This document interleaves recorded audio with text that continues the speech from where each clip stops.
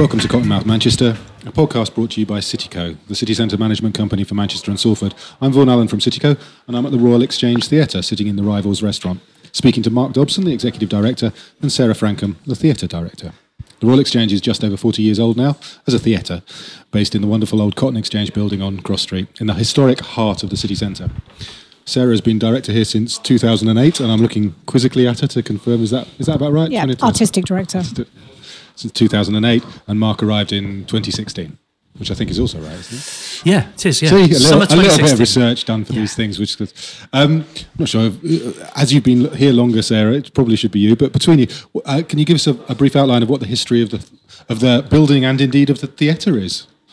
God, that's going to take half an hour. A brief one. Right, in 1976, four amazing theatre artists came to Manchester because they wanted to make their work in a different way, and were, whilst looking at many, many places in Manchester, were shown the empty Royal Exchange building, which had been vacated in 1957, and they immediately fell in love with it and decided that through a series of kind of prototypes and experiments that they were going to build their own unique theatre, and that theatre was going to be in the round and place it in the middle of the hall.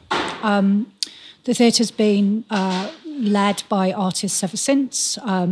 We produce about 14 shows a year still. Over 200,000 people come and see our work here in Manchester, and many more outside of Manchester. We make quite a lot of work in co-production and in partnership with other arts organisations, both across the city and across the country. We're also the home of the Bruntwood Prize for Playwriting, which is a biannual prize for new plays, which is in its 11th year. And we also have a really huge programme of talent development and artist development, and we're also kind of very much in the business of training the next generation of theatre makers. Cool, thank you very much. And it's still very obvious, the history of the theatre, of the building from years ago, the old Cotton Exchange board that we've got outside and so on. Really important to keep that connection to the history even before the theatre. Yeah, we think so. I think increasingly important in the future as well for us. We've got about 250,000 people coming into the building every year to look at the building, on top of the 250,000 people we have coming to make work with us or see our shows. And that's quite exciting. That's to think about 500,000 people coming into a cultural building like this. It's a great opportunity for us. It means we meet lots and lots of different people. The tour guides in the city bring all the guided tours, come into the building, incorporate it. And the feedback we get is the great thing, I think, about this space is the juxtaposition of the kind of extraordinary, crazy theatre structure that we have inside this old trading hall. And certainly that's what we get. We get played back to us from the visitors as a fascination in its origins and its history as a building. But actually the really fascinating thing is what on earth is that thing doing in here, and who built it, and what does it do? So it's a really lovely mix for me of people have an interest and a curiosity in what the building stood for, and I guess what the history means in terms of the industrial history of Manchester and the radical history of Manchester. And then we come forward, as Sarah said, to that point where it's a really radical gesture that a bunch of artists were allowed or enabled themselves to take over this space and build this theatre in it, and that all these years later it's still here and still thriving. So the mix is really strong for us. And I guess importance in the middle of the city centre, once as the financial heart of the city centre and now as the cultural heart of the city centre. So maintaining that building, but maintaining the importance is absolutely at the centre of everything that's going on. Yeah. Yeah, I think we like to think of it as the sort of first original modern bit of Manchester. I haven't heard that phrase in a while. But, it's kind of like it sort of prefigured the sort of, the renaissance and redevelopment of Manchester city centre. And I think there's something, I think it says something very appropriate about where Manchester is now, that culture, a cultural organisation that has appropriated a mercantile building and is a thriving cultural organisation, kind of feels like it's a really great kind of metaphor for Manchester now. Absolutely. And continues to be. Yeah. And I guess there must be some issues around having that theatre in the round in the heart of this building that certainly the originators had to deal with. Have all those issues been sorted out, or is it still problematic sometimes to have that crazy structure in the middle of everything? The hall operates as a backstage space and a front of house, and we're the only theatre in the country, probably even in the world, where that's the case. So you genuinely come into this building and you see us at work. You see, depending on what day you come, you can, see the show being made, and kind of you can hear the show being made. And inevitably it means that there are some things that we can't do, and sometimes we have to close the building because we've got a performance on. But I think they're outweighed by the things that kind of make it very, very unique, and a kind of sense that we're always, our work is always on show. I think the reality, the whole room is the theatre, and what we hope is from the minute you walk in through the door, you start a theatrical experience, and if you've had lunch in here in the hall when we've been teching a show, we do a lot of sound effects in the hall for the audience in the auditorium, and we do some lighting effects, because one of the other really unusual things about our theatre is it's a glass box. So the whole room is the theatre, actually. It's not as if we have this kind of hermetically sealed circular box. Is that such a thing as a circular box? You know what I mean? Cylinder. Hat box in the middle of the room in which things happen in isolation of the rest. Some of the things I've heard since I've been here that have excited me most talking to audiences is about their experience of seeing shows here, and that sense of them realising that they're in a room, in a shared space with a whole lot of people, engaged in a really intimate way with the performance. But there's a realisation that they're not just within a room, they're then within another room, and they're then within the city, right in the city of Manchester. And people talk really emotively about that. And I think that's, again, it's something that makes this theatre completely unique. I do notice there's somebody who, obviously working in the city centre, have a lot of meetings in your cafe and drink a lot of your coffee, which is not always good for me, but it's very lovely coffee. How many regulars you have there who actually seem to be almost sitting and enjoying and waiting for the next sound effect or waiting for the next person to walk through. Yeah. And whether they're regulars at the performances, you sort of get the impression that they are, but that's part of their enjoyment of this space as well. Yeah, I think so. But also equally, it's like lovely, the sheer numbers of people that come in, and you get a sense, they've never ever been here before in their lives. And that and it's easy to forget that because part of the joy of the job is walking into that room every day, actually. But that wow effect as you walk up the stairs. But it's wonderful walking in behind somebody. I caught a dad and his son outside a few months ago, and the dad was obviously building it up quite a lot. So, and they trotted up the stairs in front of me, and the boy must have been about 11 or 12. And sure enough, he just came through the doors, and just a complete jaw-dropping experience, which is fabulous. I think one of the other things, I guess, of having the historic building around it is certainly when you go into the corporate rooms and the meeting rooms and so on, that you've got some very nice modern meeting rooms, but then you've got the corporate sponsors room, which is all wood panelled and that traditional style, which works. Boardroom. Which works brilliantly for your sponsors of probably of a certain age and type that like that environment as well, and the connection with the radical side of things. Although we kind of increasingly we're using that for performance. So last year we kind of turned it into a cabaret bar for a bit, and kind of I think we're kind of we're going through a process at the moment of kind of looking at all the space we have and kind of trying to see all of our spaces as potential for performance, and also kind of sometimes, kind of turning things on their head a little bit, and what kind of corporates wanted a few years ago. Actually, they're much more interested in hosting their things in rehearsal spaces, or actually being involved in something. Yeah, they want to be much closer to the work that's being made. Yeah. I think the other thing I like about the past and the present piece around the Royal Exchange is that the past, there's a painting of the Royal Exchange in the City Art Gallery as a trading hall. And it's this fantastic, I suspect it's one of those paintings where people paid to have their portraits painted in it. So eminent business people would have paid to be recognised at the front of it. But it's this absolute sea of people. So the room used to be full of like 9,000 people doing business. And it's this sea of identikit men In fact, they're so identical. I think the only diversity in it is that one of them has taken his top hat off in this picture. Standards. But there's that whole history of, you can imagine if there was a design brief for this building originally, it was kind of private club. It was if you're not wearing a long frock coat and you're a bloke with a beard and a top hat and you've got some money to spend, then this isn't a building for you. And then what we're about now is absolutely everybody is welcome in this building, and working so hard to make that possible and make people feel like it's a destination for anyone at all in the city. And I think that's quite exciting, that difference. But again, it's back, I suppose, the radical gesture. It's back to artists colonising what was a commercial space and giving it back to the city, I think. So turning it back very much into public use. I mean, we are a charity, and we see that as being a very, very important part of our purpose. What do you think the role of the theatre within Manchester is? How does it fit with the other theatre companies?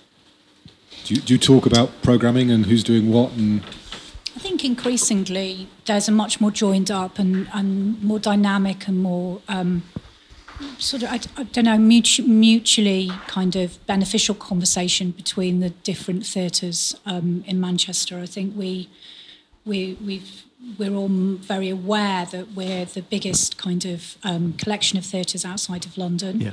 I think we're all very supportive of each other's programmes and work. We often share the same artists, and often, kind of people that work in our buildings move across our buildings. We often share our resources, and we're looking for ways to work in a more joined up way for the benefit of kind of theatre across the region, and particularly around the sort of supporting of talent development, most particularly, and sort of some of the participation and learning work that happens. Where do I think? I think we're the only theatre company in Manchester. We have 150 people who are employed here, and a huge amount of those people are employed in the craft of making theatre. So we still have all of the craft skills. So whether that's wardrobe, workshop, props and settings, lighting and sound, and I think that kind of with the interesting thing for us, and we're kind of talking about it a lot at the moment because we're thinking quite a bit about the future, is that the company, the Royal Exchange was a company before it was in this building, there are some principles around kind of how and what you need to make a piece of theatre, which doesn't necessarily mean that it has to happen in a traditional physical theatre space. And so I think that sort of sets us apart. I think, obviously the landscape's changing massively, and, we're all, kind of getting excited about what the factory might bring. But I certainly, as someone that's worked in Manchester most of my career, I think it's the most kind of exponentially, actually. It's the biggest, it's the most exciting, most energetic period of Manchester's sort of theatre development. Do you think, certainly when I talk to gallery heads, and having been a gallery head at the time of the first International Festival, it was, after some whinging, very much the driver that forced us to sit around and go, actually, we've got to up our game so that the other, however many weeks of the 2 years are ever similar to that. Do you think that's been the same thing in the theatre world? I think actually kind of what the festival did was actually just said there are different ways of doing this, and the festival I think got people excited about the city and made people look at the city in different ways, and also made us kind of feel more confident about taking creative risks all the way through the year. I think kind of definitely as an artistic programmer. Certainly there are things that we can do with more confidence and more certainty because the festival, kind of exists. I think, however, I also think that, kind of the interesting thing for me is that the festival's that 2.5 weeks where the kind of where the things that are kind of not possible for the other kind of 50 weeks of the year happen. And that's quite a big journey. That's a really big journey, isn't it? Yeah. I think that's the excitement behind Factory as well. Yeah, I mean, John and his colleagues' vision for Factory is very much about being a space where things can happen that wouldn't be possible in other places and spaces. And I think so much of the work being international outlook, but also so much of it being rooted here, is really exciting. Really exciting. And the theatres are. I've certainly found coming here to be a really great experience in terms of how collegiate people are. And it's actually the theatres around Greater Manchester, because we all meet on a fairly regular basis to talk about how we might be able to work better together. I think everybody has a sense that we've got this. It's not just the city of Manchester; it's the whole. What's now the combined authority, isn't it? That whole area, and how do we address that really, really enormous and incredibly diverse population, and how might we better address it by working together? And I get a real sense that people are up for that. People are genuinely up for thinking about how through collaboration we can involve more people in theatre. Either making it themselves or coming along to see it. So it feels like, I think Sarah's right, it feels like a really exciting time to be in the city. And certainly, Manchester's really vibrant across all the art forms, but theatre seems to be something particularly special here. There's an awful lot happening. There's an awful lot happening now in terms of fringe theatre across the city as well, which is really exciting. So the number of things that you can go and see of an evening. It's interesting, isn't it? It's sort of from it's awful to use these sort of phrases now, but from the most populist to the most arty, Manchester does it. I think it's, the Palace theatre probably doesn't get the recognition it deserves for the number of people that it gets in, and the size of the stage, and the sort of shows it can have, and to the opposite end in terms of the most experimental stuff that can go on. I think one of the things that a couple of things that the festival did very well was, and again, this is from the gallery sector, is actually prove to people that you could take risks because there was an audience out there that was willing to come to it. And when you know that also that there's going to be a huge amount of marketing and publicity overseas for those weeks, you sort of feel you've got the confidence to go, I want to do something about that, and I've actually got the capacity to do that at that point. We are, for those listening, we're in with John McGrath in a couple of weeks, talking I think, pretty well about on the year anniversary of the last festival and a year to go for the next one. So we'll be talking more about that. Can you just talk us through how your roles intersect and how the creative side and the... Well, I'm not going to direct. I'm not going to direct any shows now, Harry Vaughan. I don't know. It's quite simple, really. I kind of like we have a programming team, who I kind of work with, and we kind of we decide the kind of work that we want to make, and then Mark goes away and makes that happen. Does he decide whether he can afford it or not? Yeah, and kind of is a bit of a magician because he never says no. Well, not yet, anyway. Wow. So. We're jointly the chief executive, so that's quite a strange arrangement for most businesses. It's fairly common in theatre companies, isn't it? And it's really exciting, and it's a good structure, and it's one of the reasons why I wanted to come here, because I'd never worked in a leadership partnership with an artist, and so that's a hugely attractive thing for me to do. And it's very exciting, we take more natural responsibility for certain parts of the role. Sarah's responsibility is the artistic programme. I interfere with stupid suggestions in that and annoy her sometimes. My responsibility is the loos, but she's equally as concerned about the condition of our loos as I am. Yeah. So we do genuinely try to work as a team and across the whole piece, because we're both really passionate about the work we make. We're both really passionate about the audiences, the building. So, we're across the whole piece. Obviously, some bits of it more naturally fall to each of us, but that's how it works. And I suppose getting everything to work, so the front of house is as part of the smooth process, both administratively working very efficiently, but also not being officious and being creative in a wider sense. You couldn't have that being a totally officious process that then wouldn't fit in any way with the creative side of things. We've got a great team of people here. The Exchange has got, we've got a brilliant team of managers here and a great team of staff. And what's exciting for what I think is really valuable to us is we've got an interesting mix of kind of people that have been here for a couple of years and a whole lot of people that have been here for 30 years. So we have fantastic freshness of thinking, and we have brilliant continuity, and I think getting the balance between those two things is a really, really helpful thing for us. You talked about Mark being responsible for the budgets and the money. So, where's the funding come from? For us, we turn over about £8 million a year, and we get about 2.4 of that in revenue funding, principally from the Arts Council, but also from Greater Manchester Combined Authorities, AGMA as was.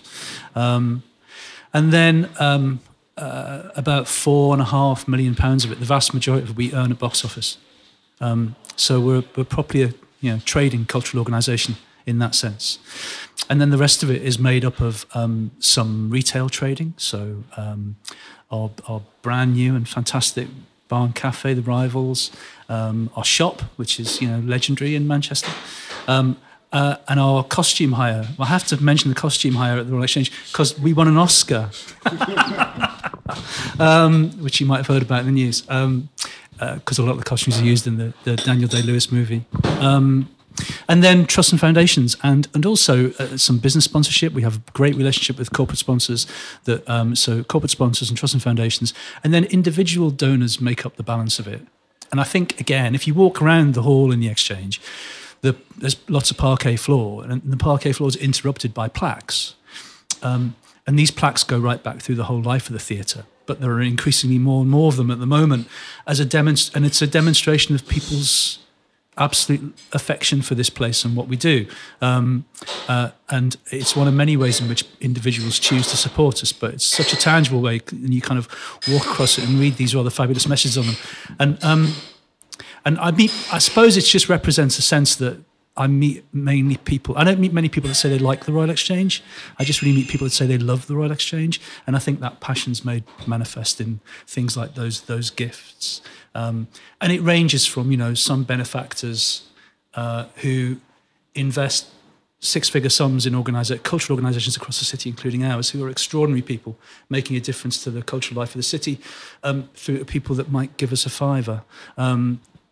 All of it counts. All of it, and all of it's really important. Yeah, it was interesting while I was sitting waiting for you, just looking down, and there was a plaque for what was quite an unusual surname from 2001 or something, and then five blocks up, there was the same surname that was from about 2015. So it was that park bench thing, but the city centre equivalent of the park bench, adding that stuff on in that family relationship. Yeah. I think one of the things that comes across with a lot of cultural venues is, I guess, certainly when compared to the situation maybe in the States, is that we aren't that good at legacy funding. We're not that good at getting the funding from the corporate individuals, the individuals, and particularly the well-off individuals.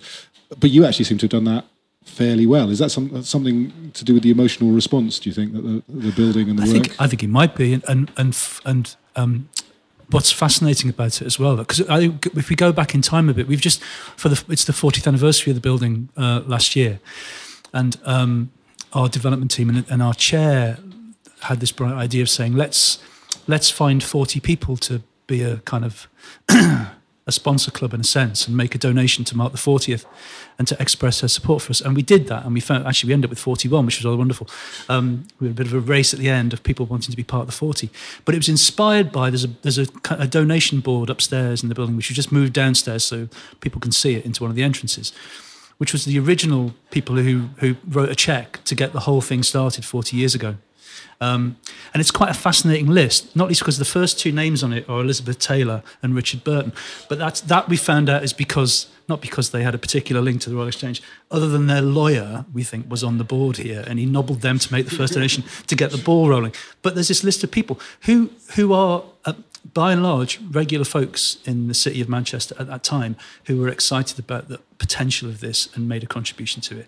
And so kind of 40 years on, redoing that, it was quite emotional doing that process of the 40 and having 40 odd people in a room together as we did to mark that a month or so ago. And again, just a reiteration of that sense of what great value people have for this place. So the sense that, back to Sarah saying earlier about the original group of artists that made it happen and their board of people it was a board of local people that made this happen because they really wanted something exciting theatrically in the city. They were the ones that found the room and brought that team of artists in here to be inspired by this empty space. So it does feel like from the very get-go the Royal Exchange had incredibly kind of deep roots in the city, if you like.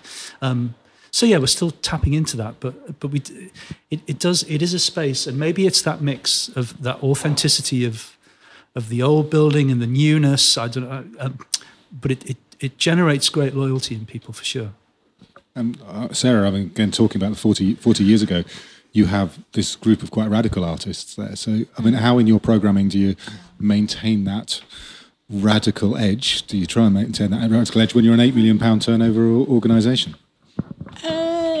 It's a really finely judged thing. But, I mean, I don't know.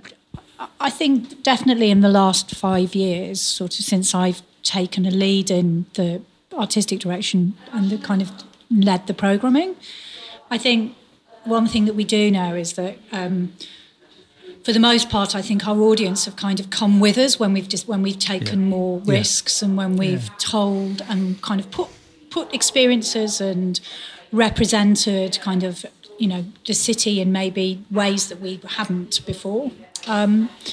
And actually, kind of, I think there's something very exciting about a sort of shift that's happened in our audience. I always cite this.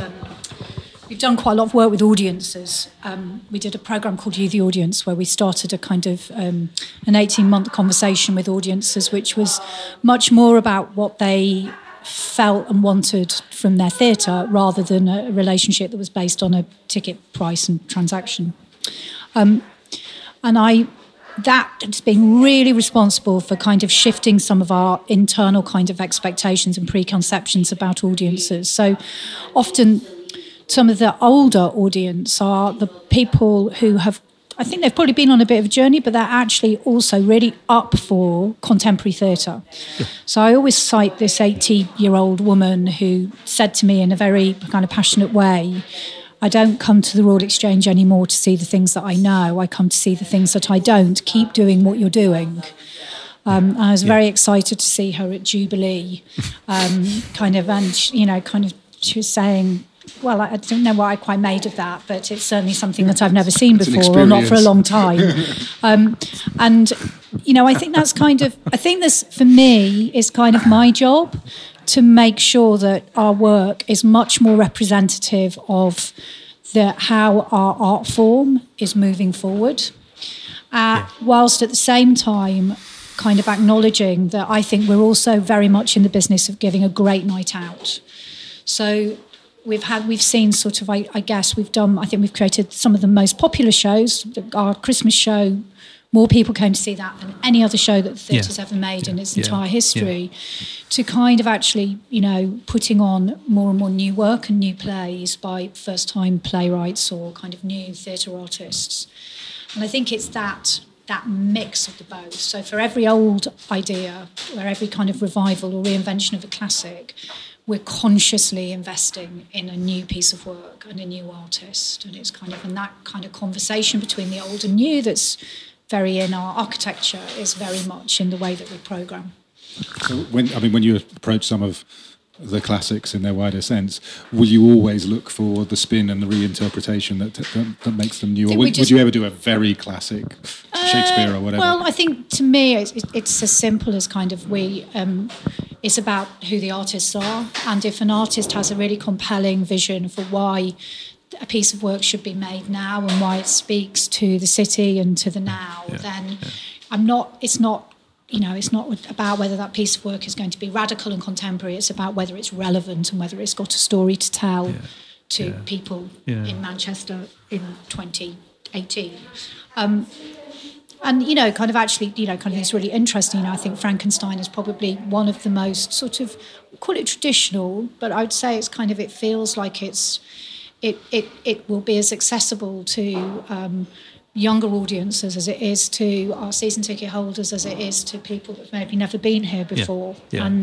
Our trick is to try and find the kind of the projects that can both be, you know, kind of a challenge and a kind of enriching for audiences that are very theatre literate, but also are a door opening for audiences that don't engage with us. And it's that how we manage to make a bridge in our programme between those two things. And I guess that's true for audiences of any age, but that's also true for I know the youth work is really important as well to get people in through the doors and getting them used to seeing theatre and seeing how exciting theatre can be. And I mean, what's the range of work that you do with the youth theatre? Has just been nationally awarded? Our young company, the Stages Theatre, Young Theatre School of the Year, which is brilliant. Ironic because we're definitely not a school. Yeah. But really wonderful. There's probably some chuntering from ones who are schools going. They were very sweet about it on the day. Yeah. I think, for me, the young company is kind of actually probably the single most important thing that we do, in that it's a microcosm. You can within the young company, young people can get a 360-degree experience of what a producing theatre is, and whether that's from acting, directing, writing, producing, leadership, marketing, digital marketing, and they work often alongside professional artists, and they realise their own work, and that work has been highly ambitious and very kind of innovative in its form. And we have like 150 to 180 of them a year, and they're across the whole company. You can cut the building in half, and you would see them on every floor and in every cupboard almost. But I think increasingly, as we look towards the next 2 or 3 years, our biggest challenge is how we make relationships with young people across Greater Manchester in a more formalised way. And there's a real need for us to, whilst we have 25% of our young company access the Arts Pot, which is a brilliant subsidises their experience. It's also, I think, we're recognising that we have to work harder to engage young people who live further away, and that actually kind of, for some people, even a trip into Manchester is actually kind of huge thing. That's quite an interesting one. We podcast that just came out a couple of weeks back with my old friend Ruth Ibeg-Buna, who runs the Reclaim charity, or is just leaving the Reclaim charity, which was founded at Urbis, so we worked together quite a lot. One of the conversations we had was how that's evolved in the last 10 years, and one of the things that she said has definitely happened. I mean, when Ruth started that at Urbis, part of the point was for working class kids or kids from deprived neighbourhoods to give them a space to come to in the city centre, and that was very, very important. Talking to Ruth a couple of weeks back, part of the conversation then was she thinks it has got far worse in terms of young people generally being able to come into the city centre, feeling at home in the city centre, but also young people moving from neighbourhood to neighbourhood just isn't happening in the same way. So she's finding more and more young people who just stay in their neighbourhoods and don't move anywhere. And I think as an organisation that through Cityco and the Business Improvement District actually wants a diverse, vibrant city centre, to not have young people coming in is in the long term an absolute disaster. And the role of an organisation like yours of actually getting people in and giving them a space where they feel at home, it's not just about giving them something to do, but giving them a space where they feel and being engaged with is really, really important. Yeah, and we worked with, we had a really interesting, because we're thinking about kind of what kind of work we need to do with our building over the next period of time. And big bit of that work was with Reclaim young people, kind of asking them they took a group of us round Manchester to show us the places that worked. In about my first week, I was taken on a tour of Manchester by some of Ruth's young people, which was brilliant, actually. It was really, although they took us to Affleck's, and I don't quite know why they went to Affleck's, because I knew it better than they did. I hadn't been in it for about 20 years. So it was like a treasure hunt. I found most of the clues in there. But it was brilliant going around with them and really inspiring. And as we think about, I think one of the things that's exciting about our space is that once you get inside it, you can really relax in it. Even though it feels like a kind of crazy grand old room, it sort of is a space that you can find yourself in, and a few young people have said that to us recently. You get in and you can just hang out in it, and it feels permissive in a way, in a really good way. Getting people in up the stairs is a bit of because it's a challenge. It looks like a kind of intimidating old building, but one of the things that I'm really inspired by in thinking about our future is the library. And that was because of Ruth's team. So on that day out, they took us into the Central Library, which they spoke about as really feeling like their space. So if they're in the town centre, they always drop in. Or if they're feeling at loose end, they'll drop in. Or if they're feeling a bit insecure, they'll go there as a kind of as a sort of base point for them in the city. And I've spoken to Neil about the development of the library and all the clever things they did thinking about that. And I think whatever we do in the future for the Exchange, some of that thinking has to come through into how we think about the space, because I think cultural buildings for me really work when they become properly open civic spaces. They're kind of entirely welcoming, and even if you just want to come and use the loo, you can come and use the loo. You know, there's safe spaces in city centres. As an ex-gallery head, the importance of your loos for visitor number counting can't be estimated. Well, not even for, I know what you mean. You're fine on ticket sales. Yeah, we used to have to do it. I know what you mean on visitor numbers, but it's beyond the visitor number thing for me. It's just that sense of people knowing that if they're in town, then there's a place where I'll always be welcome, or I won't be not welcome. I think one of the conversations we had quite a lot is I think Obis was the first of the cultural institutions. They all do it now, but to have something for young mums and to come and bring their kids and have that sort of morning experience, and talking to some of our regular attenders, the issue became, because we weren't pressured like a cafe to cram in as many covers as you possibly could. There was room for pushchairs, there was room for other things that actually enabled you to just fit, and you weren't necessarily having somebody coming up and demanding the table back at any point. So you do have that more relaxed community feel. You talked about the intimidation of walking up the stairs, and I think, can you talk a little bit about, is there a desire to bring what you do out into? I mean, St Anne's Square is lovely. It's one of the nicest spaces in the city. Yeah. How does that relationship work, or how would you like to see that relationship work in the future? Because that will help with breaking down more barriers as well, won't it? Yeah. No, we'd love to find ways of getting outside the building. I mean, it's funny.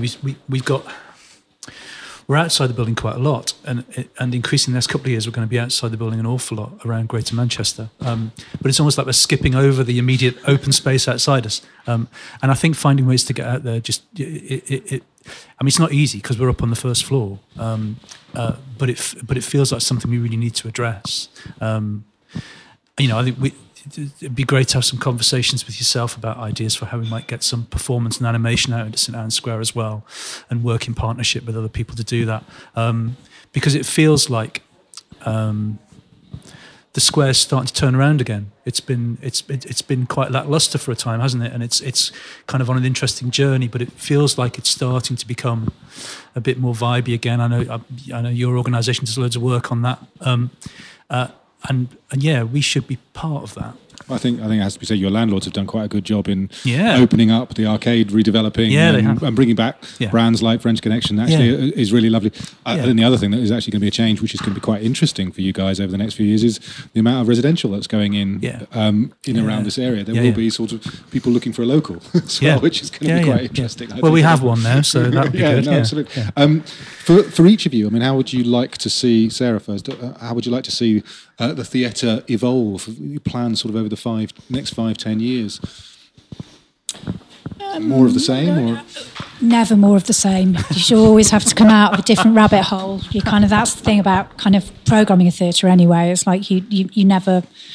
You should shut up shop if you kind of are continuing to kind of just repeat things that you already know. I think more investment in artists, new theatre artists. I think we set up a big artist development programme called Open Exchange, and I suppose my ambition is that some of the artists that are coming through that will be moving on to making work outside of the studio onto our main stage. I think probably a deeper relationship with Greater Manchester and kind of working more in a residency model across GM. I think more partnerships, definitely. I think we're increasingly excited by making work in conversation with other people. I think we kind of like very much kind of we're at our best when we're doing things with people that know more than us, rather than us being the people who are the experts. It kind of feels like it's a very different it's a very different way for the Royal Exchange to be working, actually. And I actually think that kind of, to me, the really exciting thing is that we're increasingly kind of going back to that notion of being a company. And actually, if we're a company, are we always synonymous with making work in this building in central Manchester? And actually, I think there's a whole building kind of desire for us to express ourselves in terms of the theatre we make in more spaces across the city that are maybe not traditional theatre spaces or digitally.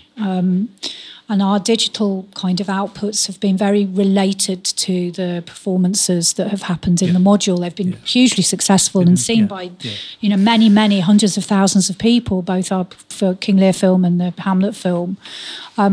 But actually, I think kind of there are more lo-fi, more kind of where digital is kind of actually about a kind of more local reach and engagement. So I'd really, for example, like to see some of our work being live streamed to hospitals and schools in the Northwest. So yeah, I kind of think more ambitious, bigger, kind of in a way. I think someone said a long time ago that you need to kind of blow a theatre up every 20 years. Yes. And I don't think we blow ourselves up we didn't blow ourselves up, but the theatre was blown up in 1996, and then in kind of 2016, it's kind of think we've kind of done we've blown ourselves up in a safer way, artistically, and I think there's a kind of there's something about actually not taking anything for granted and not kind of having any kind of fixed expectations about who we are and what we do, because I think we can be anything and do anything. Yeah. And Mark? Kind of what Sarah said. I think opening the place up in every sense, whether that's like literally physically doors and routes in and out of the building, or opening up our programs to new talent, new artists and new audiences, being out of the building, just being very outward facing. I think it's critically important for cultural organisations to be really outward facing and engaged. And I think surprising. I mean, Sarah's really right about it. I think it's part of our job is to surprise people. Again, it's one of the things people say to me what they love about coming here is they get inside the room and they just don't know what to expect every time they come. Excellent. What's next for the theatre? What are the big projects coming up? Immediately for us, we've got Frankenstein coming up. So we've got the press night of that tonight, which is very exciting. So it's been made by Matthew Zier, who was our artistic associate here for the last 3 years. And this is Matthew's first return after leaving. So he's finished his contract with us and come back almost immediately to make Frankenstein, which we're very, very excited about. And there's lots of buzz around Frankenstein. But we're busy. I think a thing about being a company that produces work and produces work constantly, so while Frankenstein is in the module coming online, we've got Mountains in rehearsal upstairs in the building, which is based on the Say Sisters story, the Sweet Mandarin restaurant in Northern Quarter. So, which has again got loads and loads of interest, and that will perform in our studio and then tour around the country. And then simultaneously, we've got another show that's opened. We're co-producing a show with Bristol Old Vic, so that opened last week to fabulous reviews, and that comes in here in about 6 weeks' time, following on the heels of Frankenstein. So they're the big things. What's the longest sort of dark period that you have without anything on? About a week and a half. The longest dark period, in August we close to do maintenance on the theatre. But increasingly these days we tend to be even then doing something. So last summer, while we were ostensibly trying to get holidays and fix things, our young company made a piece of work in that time, and Sarah said that work's getting more and more ambitious. So they made a piece of work actually in the bowels of the Royal Exchange, underneath the building, in the sub basement where no one gets to go. So yeah, it's fairly constant, but that's how it should be. Cool, which is a good point to end. Thank you very much. Thank you to Mark and to Sarah, and we'll be talking to other cultural venues in the near future. If you have any comments or ideas for things to cover, you can talk to us on Twitter at CottonmouthMCR or through email on podcasts@cityco.com. Cottonmouth Manchester is available on all good podcast services and a few terrible ones. Please leave us a review if you like what you hear.